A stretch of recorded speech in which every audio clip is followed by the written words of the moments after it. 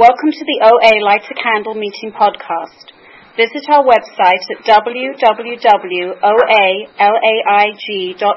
where you'll find several speaker feeds with over 400 speaker files, forms for ordering CDs for these speakers, and a place to donate to keep the special service active. I would now like to introduce our speaker for tonight, Sherry.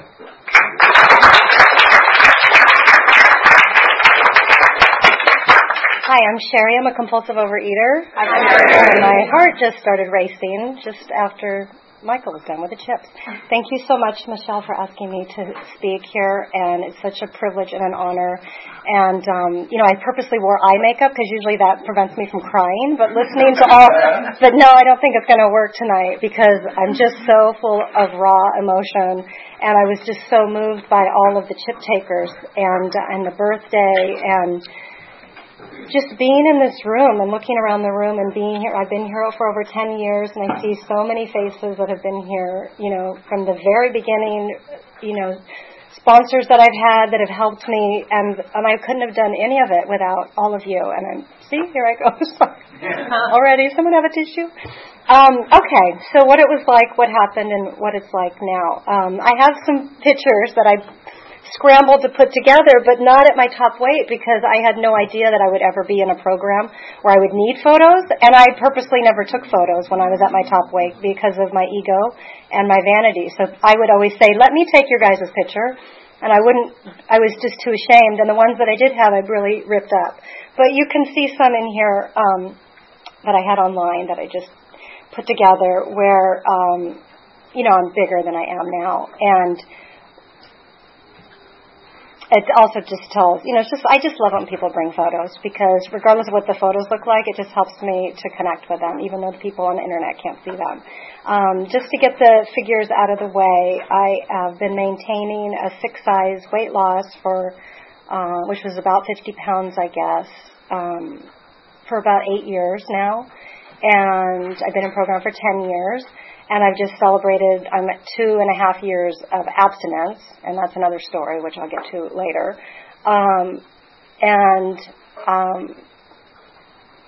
What else do I want to say about that? I guess that's it. You want to know my age? I'm going to be 45 soon, in 3 months. They're rigorous honesty. Okay, so what it was like. You know what? I want to start with all the things that have happened. Actually, I want to flip it around because my childhood is really traumatic and it's sad. And I want to talk about that because there might be someone who relates to that. But I was just thinking about all the things that I've done in the last 10 years in program as a result of being in the program and as a result of working the steps over and over and over again. I'm now currently going through the steps for, I think, my 10th time. And I'm a true believer in the steps. Just doing the steps alone did not stop me from compulsively overeating, though. It helped, and who knows where I would have been had I not been on my 10th time of working the steps for me. I get a lot of outside help. I'm in 3 programs, entered a 4th one. But the things that have happened for me as a result of being here with God's help, and I truly believe that today my life is beyond my wildest dreams. I would have never written down any of the things that I thought I would end up with that I have right now. And mostly what they are is when I look in the mirror, I love who I see. I feel like I am finally, I'm not disconnected from my body and my mind. I feel like I'm a whole person, and I've done a lot of work to get there. I felt when I came in here, I was broken, fragmented pieces of myself.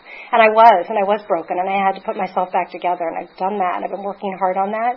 And I have a lot of peace and serenity. No matter what is going on around me, my response to things is just, that's interesting. That's interesting. And I really believe that is interesting, what's going on over there. But it doesn't affect me and my serenity, and I don't try to change what's going on over here or with this family member or with this. I really just keep the focus on myself, and I really trust more than ever my higher power's plan for my life. And I'm really in acceptance of where I am at this moment and not trying to be at a different place. And I think that's what's brought me most of the serenity. So just some of the things I've gone through in recovery. I left a 20-year career, started 2 other businesses, which was really scary, downsized 3 times. I became an athlete in recovery. I never worked out or exercised before I came into program, and I ended up running a marathon 3 years ago, and I'm not even a runner, so like anything's possible. Just join a running group. And, like I signed up for a class because I was afraid of public speaking, and I fell in love with acting, and I graduated a 2-year intensive acting program last year, and now that's my passion, and I'm doing that. Like so many things have happened in my life where I could have never. It's so crazy. I pinch myself every day, and I think this is the life I was supposed to have. It's never. I feel like I have gotten the childhood that I did not get as a result of being in program because I sign up for all these things, and one of my favorite things to do is I take this dance class, and that's super fun, and I love to dance. It's just like. I don't know, it's just never too late to get what I didn't have, and it's my job to get that today. I got to walk 2 friends, 2 really close friends through their deaths as they had cancer, and I got to be totally present with all of their feelings about that and bringing my spirituality to them, and it wasn't too scary for me no matter what they said or did. I was there, and we cried together, and it was the most intimate thing I'd ever done in my life. That was amazing, that I could have that kind of relationship only as a result of being here. And there's other things, but I'll come to that later. So what it was like, okay, what happened, what it was like, and what it's like now. I was born in Los Angeles, and I came into an alcoholic family, abusive family, and my sister was 6.5, 7 years older than me, and there wasn't enough attention for her, so when I came, she tried to get rid of me by trying to make me fall out of my crib, and it just was really apparent early on that it would have been better. I think I was a mistake baby. That's sort of what I was told. I think my mom was trying to leave my alcoholic father, and then I came along. And so I just always had this sense of it would have been better had I not been born. And so what I did I just became a really good people pleaser. And I just tried to stay out of harm's way. There was physical violence. My mom was a rager, and she would hit me, and my sister as well. They beat up on me, and they'd pin me down and do all sorts of crazy things. I think that's why I'm claustrophobic today, because these things that happened when I was a child. My parents divorced when I was 7, and I was asked, who do you want to go live with, your mom or your dad? As if a 7-year-old should choose that. So I'm not quite sure what the result was, but I ended up with my mom, and my sister went with my dad, and we were totally separated then. And actually that was sort of like the happiest time I ever had with my mom. It was just my mom and I. We lived in Belmont Shores, and she was struggling financially as a single mom. And I think they did that so that my dad wouldn't have to pay child support. This is what she told me for the rest of my life. What a loser he was, an alcoholic loser, and that he took my sister so he wouldn't have to pay child support. And food was not a problem yet. I remember just I could eat some sugary cereal and take it or leave it, and it really wasn't a problem. I was an active kid. I was still even pictures of me as a kid, I'm still smiling and trying to find the joy in life. I can see that. And then I'd go visit my father on the weekends, and then he started becoming inappropriate with me. So he started doing all sorts of crazy, horrible things that a dad should not do to a daughter. Teaching me how to play poker and pour his beer and all sorts of crazy stuff. And so I saw a lot of things that I shouldn't have seen, and a lot of things happened to me that shouldn't have happened. And there's a direct link for me, because right after that happened, I went into the cupboard, and all of a sudden I went back for the second one, and now all of a sudden the combination of the sugar and the flour registered that this is doing something physically to me, and I like this. I'm checked out now, and this is going to work for me. And this was how I survived. So I ate that, and then my mom remarried another pedophile perpetrator. And so then we lived with him for my whole life, and so then he was inappropriate with me as well. And so I didn't have a mom that protected me, and this is absolutely the reason why I immediately started gaining weight, to keep it away from me, to try to protect myself and have this outer shell. And just a lot of damage was done with that relationship, more so with inappropriate feelings that he had towards me and all sorts of weird stuff that really prevented me for a long time, until I came into program, from being comfortable in my skin. And I wore really baggy clothes, and I got as big as I could and wore baggy clothes, because then nobody would look at me or think I was attractive, and that worked for me. so that was that. There's a picture in there I brought of my, I was going to go through baby pictures and all this, but recently that man committed suicide about a month ago. And thank you for everyone, all my friends in the rooms who reached out to me. And it's a really painful time right now because it's brought up everything again on a different level because he walked out into the woods and shot himself. And so all like the inappropriate guilt feelings that I had about whatever happened has come up, and now I'm back and getting outside help working on that. But I was like, I'm not going through those pictures. So I brought a picture of me going from when I was a sophomore is when the weight really started to show. Up until then, I was active and it wasn't showing. Although I was stuffing my face and I was having incomprehensible demoralization. My mom was a baker and she would bake. She never talked to me. She never said, I love you. She never hugged me. She just was not there. There was no nurturing from anyone in my family. Everyone was someone to stay away from. And I was thinking about this thing. I thought, if I had a baby, would I have any family members that I would let watch that baby? No, I have none. No uncles, no aunts, no grandparents. They're all effed up. I'm not going to curse, but they are. And so it's a miracle that I'm here. It's a miracle that I'm alive, and it's a miracle that I'm here. But she used to bake for me, and that was her way of showing love. And she was also a compulsive overeater, and she's actually come to some of the meetings like a few years ago with me and identifies. So we would binge together on all of her pastries that she would make, and then she'd hand me laxatives to go take laxatives or send me to the diet doctor. But I really equated baking with love, and so it's really interesting how that ties in as a kid, and it's so like primitive, like that's going to fix everything, that's going to be the love. But one time she was baking, and we had a kitchen where you can come in one door and go out the other on the other side. And while she was baking the cookies, I kept going in and getting a bite of the cookie dough, and she ended up with like one batch of cookies, and it was really awful. And I got in trouble for that and yelled at and shamed. Instead of like, you might have a problem. Let's see what's going on. It was just, you're a bad person, and, how dare you. And so then I did a lot of secret eating. So I'd get up in the middle of the night and eat, and I just went through my cupboards. And so I brought a picture of when I was in my sophomore year, and I went to this junior high, and that's when I started, it was definitely noticeable. All the food I was ingesting was showing up on my body. And then the next year, I brought that picture to show you how I have the smile on my face because I had found my cocaine dealer when I was 16, and now all of a sudden I was like thin and lean. And I thought, and I didn't care about the food. Like, I still get excited thinking about it. It was like, oh my God, I don't have to eat all day long. I can be a normal person because nobody eats like me, and I'm a bad, awful person that I'm eating like this, and there's something inherently wrong with me. So I found my cocaine, not for the reasons that my friends did it, which was like to do it all, party. Mine was specific for weight, and it was like, it was an equation, and it was, you know what? This allows me to eat 3 meals a day with my family. Like, I can just eat normally.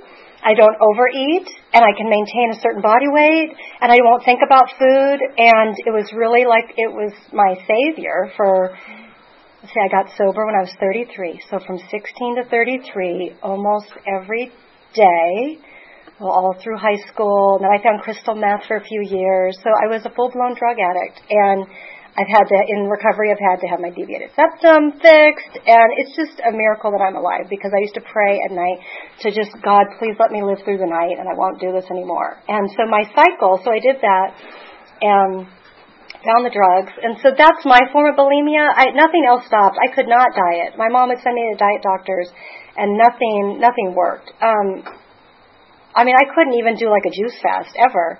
I'd last literally like 2 hours. And then it's like, where's my food? I have this deprivation thing that happens for me, and I'm just like, I need more, and I need backup. I need backup in case I run out. And that's how I am. And I like to prepare like ahead of time in case, so I have my cough drop in case I cough a little bit. I don't want to have that, I have my water.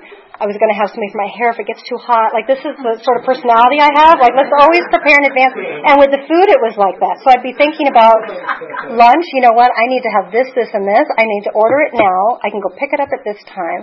And then I won't run out. And then I'll have this in the cupboard for when I need it. It was like a full-time job. And I always had enough cocaine.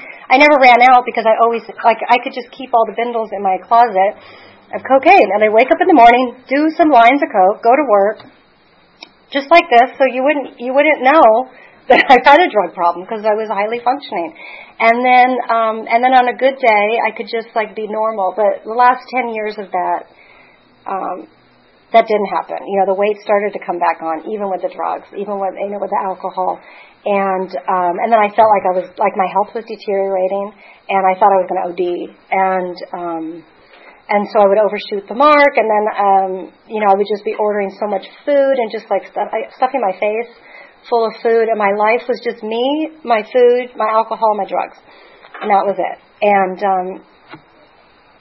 it was really scary. And what happened was I went to rehab, and there's a picture there of when I went to rehab. But I was so scared, and I had been to AA meetings and OA meetings prior to getting recovery, but I could not give up the drugs because I knew that I would gain all this weight. And so when I showed up to the rehab, I told them, I said, I'm here for drugs and alcohol, but mainly food. Food is the first thing. Like, that's the reason why I did the drugs.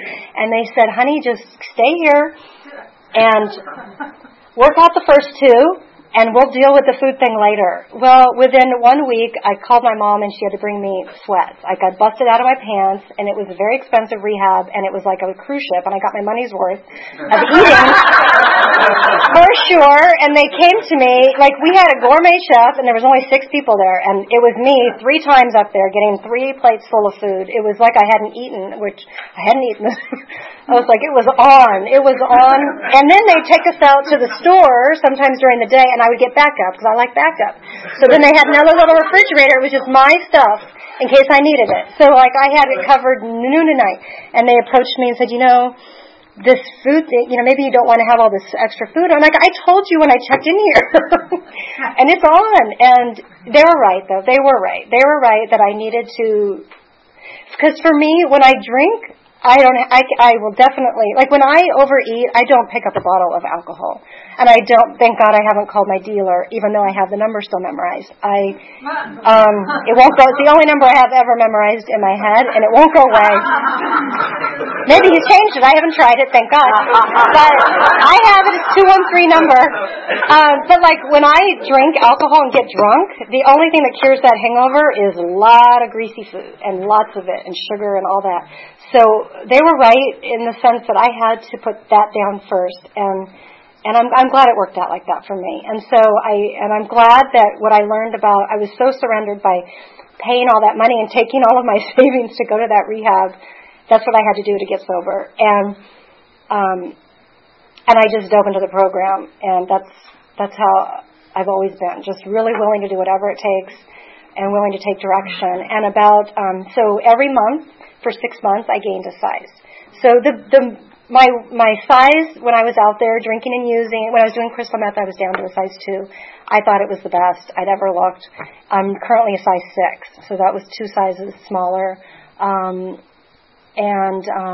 don't count calories. I never have been a calorie counter. I know how to eat, and I know the portions to eat, and I've even when I was out there, I still was a healthy eater in a sense. So I would still go get like wheatgrass shots, like to cure my hangover. And so a lot, it did not work. It really did not work. But so I still continue to be a healthy eater, and so I know what to eat. And anyway, so when I was out there, I was anywhere from a size 2 to a size 8. Like 8 was the top, but I did have all those ranges of clothes. And at any one time, I would go up, and it would go up, and then I wouldn't go anywhere. If someone invited me to go to a party, I wouldn't go if I wasn't the right size. And I was really weight focused. And when I took the drugs and alcohol away from, like, out of the picture, it was really uncomfortable for me to live in my skin. And I went up to a size 16, so I went up 6 sizes in 6 months. That's how uncomfortable I was. And then at my women's meeting, I shared with them, I was at a department store, and I saw myself in the mirror in the fitting room, and I had this moment of clarity of, if this is what sobriety looks like, I'm going to kill myself. And I had never said those words before. I'd always, I guess, been trying to with all the, excess food and everything else that I was doing to my body. But I said that, and thank God I knew that our secrets keep us sick, and I learned all this in the other program. So I went up to someone in the meeting, and I told them that thought that I had.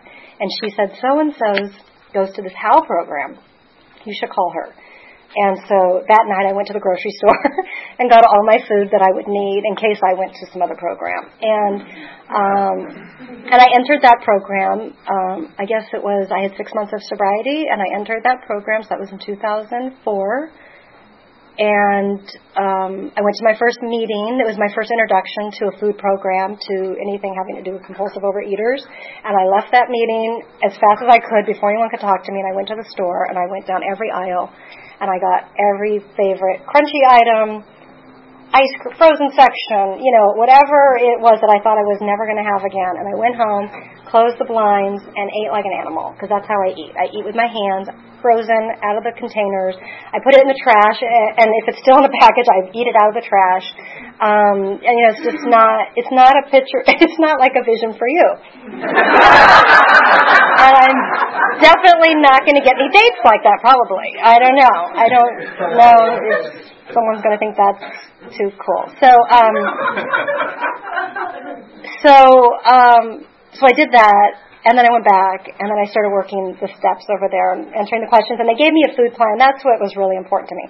So they gave me a food plan that helped me to stop eating around the clock, because I was eating like all day long, 3 different fast food restaurants nonstop.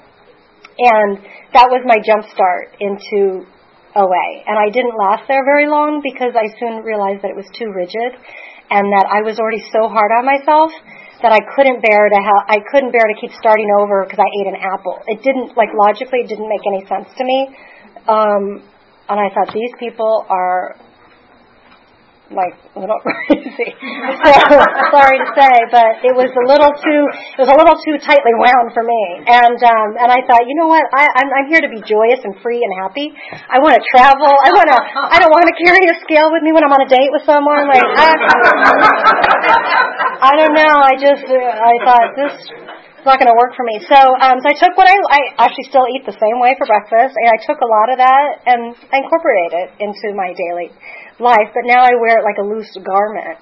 So I came into OA, I guess, when I had a year of sobriety. And I've been here ever since. I took another detour back to that program when I thought that was my solution, because I wasn't, getting this. And so I sort of want to just talk about the steps really quick. I'm not going to go through each and every one. But I want to talk about the amends process, and because I talked about those 2 fathers of mine, and the healing I've done around that is incredible, and it takes a lot of courage. I heard this at a meeting the other day. It takes a lot of courage for anyone to come into any 12-step program, and to work the steps is another level of courage, and to continually work on ourselves, and to continually want to improve and work the principles of the program into our daily lives, and to be honest and vulnerable. It just takes a lot of courage. And so anyone who's here tonight, whether you're new or long time, I'm just so grateful that I'm part of this group that I can call anyone at any time, and we're all working on something. And it's amazing that way. And I love how they say that we're not all in a bad place at the same time. Otherwise, we'd all just be on the floor in fetal position. We all just go through different stages. And I love that. And, some days are miraculous. And I wake up and I think, and then the next day I'm like, oh my God.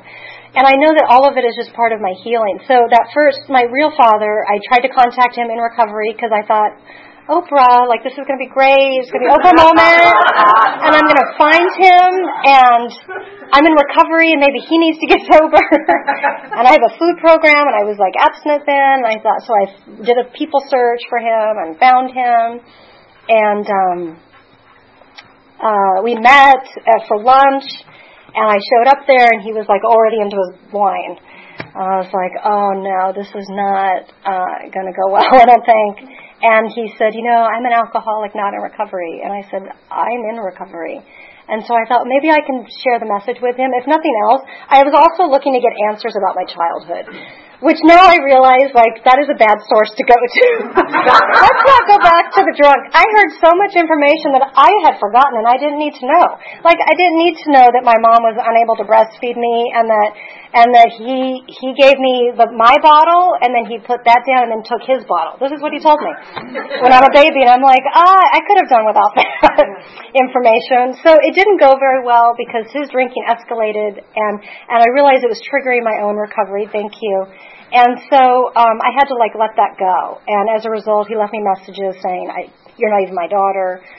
You're this," just most horrific things that you could think of that someone would tell you. That's what I went through with that. So that didn't work out, and I had to give that all to God. And then with my stepfather, who recently shot himself, again, after working the steps, I thought, I want to give him another chance. Let's go to therapy and work it out. Because that's what I've been taught to do. And I do my part, and my resentment part is holding on to it. So now let's let it go and let's forgive. And again, I got more information about stuff that he did that I didn't know that made the whole thing worse for me. I see now that was sort of self-will, me doing that too soon in my recovery. He could never show up for me. I opened the door and said, "Let's move forward. This is what I need from you." And it was impossible for him to do that. My mom, knowing what she knew about him, went back with him. So I have no mom, no family. And it's all okay because my experience can help someone else, and it already has in tremendous ways in the program and outside of the program. And I really believe that I never came here, I never thought I was like a victim. But a lot of the things that I go through and a lot of the pain that I go through, there's a reason for it, as we all have stuff. And it's just a different level for me. And so I continue to get outside help. And I continue to share about it, and I continue to grow and to heal. And you know what? I really want to do Q&A because I feel like that's really fun. Let's do that.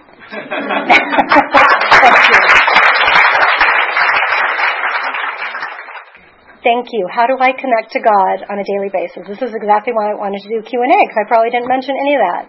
I connect to God all day, every day, and I wake up. I do a nightly 10th step every night: good, the bad, the uglies, gratefuls, and any fears that I have. So I wake up every morning. I jump out of bed. I'm just so happy to be alive, and I'm so happy that I feel so good, and I just feel so healthy, and I just am a happy. I boot up happy. I just do. And so I jump out of bed, I get my coffee. I have 3 different daily readers that I've been. I switch them up every single year. Maybe some in this program, outside spirituality. I'll take from any source that resonates with me. That's all about love and the spiritual programs, and I read those, and that sort of sets my intention. And then I'm out in nature a lot during the day. And I do all the prayers. I have all the prayers memorized: Serenity, 3rd step, 7th step, 11th step, and I do those as a mantra. And I'm out in nature, and I'm really present, and I really stay in the day. And I feel like staying in each moment keeps me fully alert for all of the miracles that God brings into my life every day that I wouldn't have been present for. And they happen so much that I always want to stay present for them. Because it could be a coincidental call, it could be a business opportunity, it's just like miraculous what happens when I keep a clear channel to God. I don't have any formal meditation practice because I sort of walk in nature, and I feel like that is part of it. Different times during my recovery, I went to the Self-Realization Center. I'm someone who needs to go somewhere to meditate, so I've taken meditation courses, and that's been helpful for me. And in a group, I can really sit there for long periods of time. So I hope that answered your question. Yes. Mm-hmm.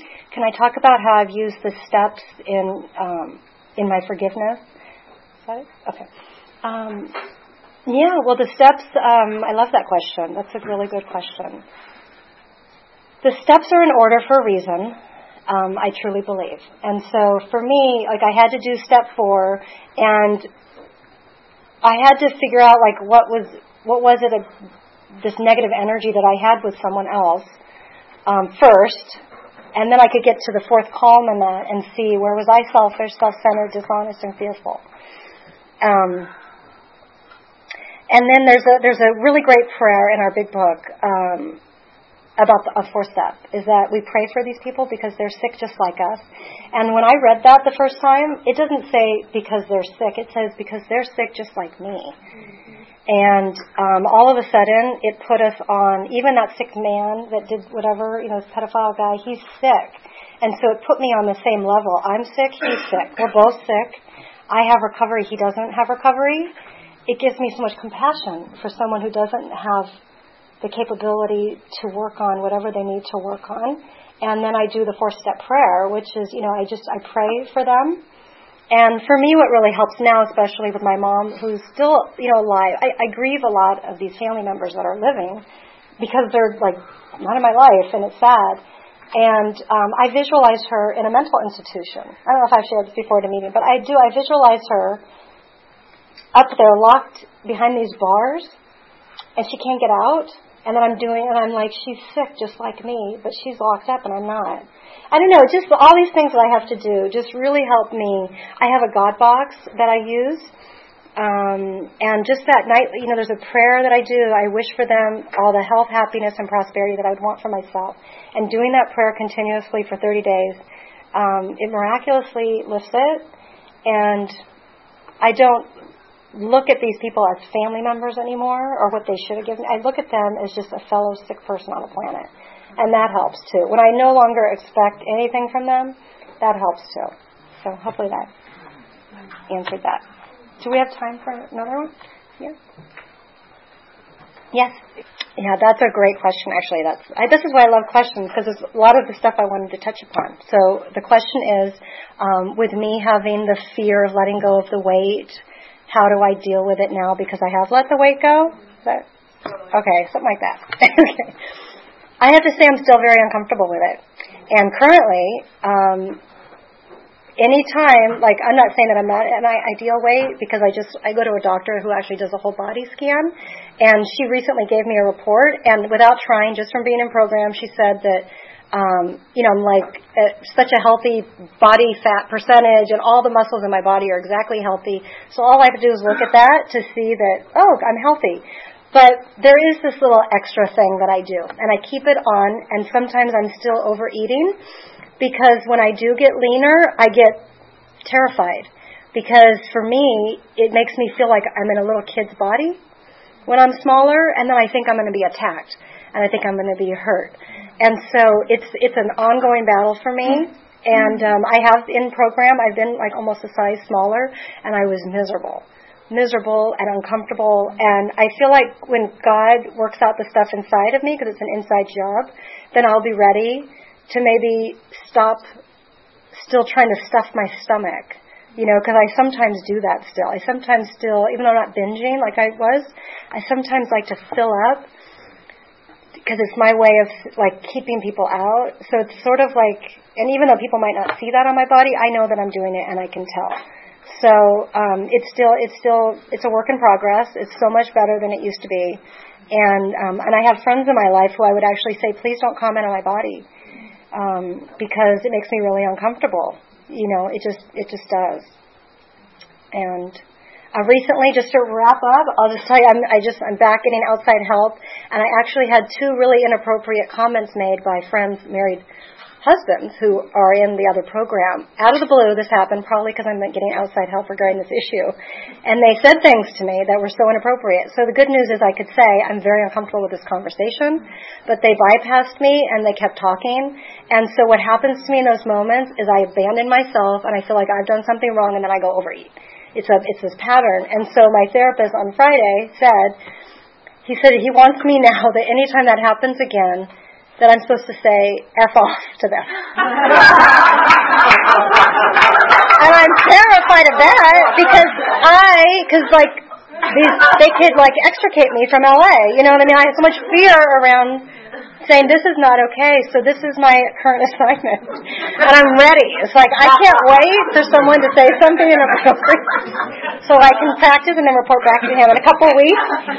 It sounds sort of fun and liberating. I've never been that person, so we'll see what happens.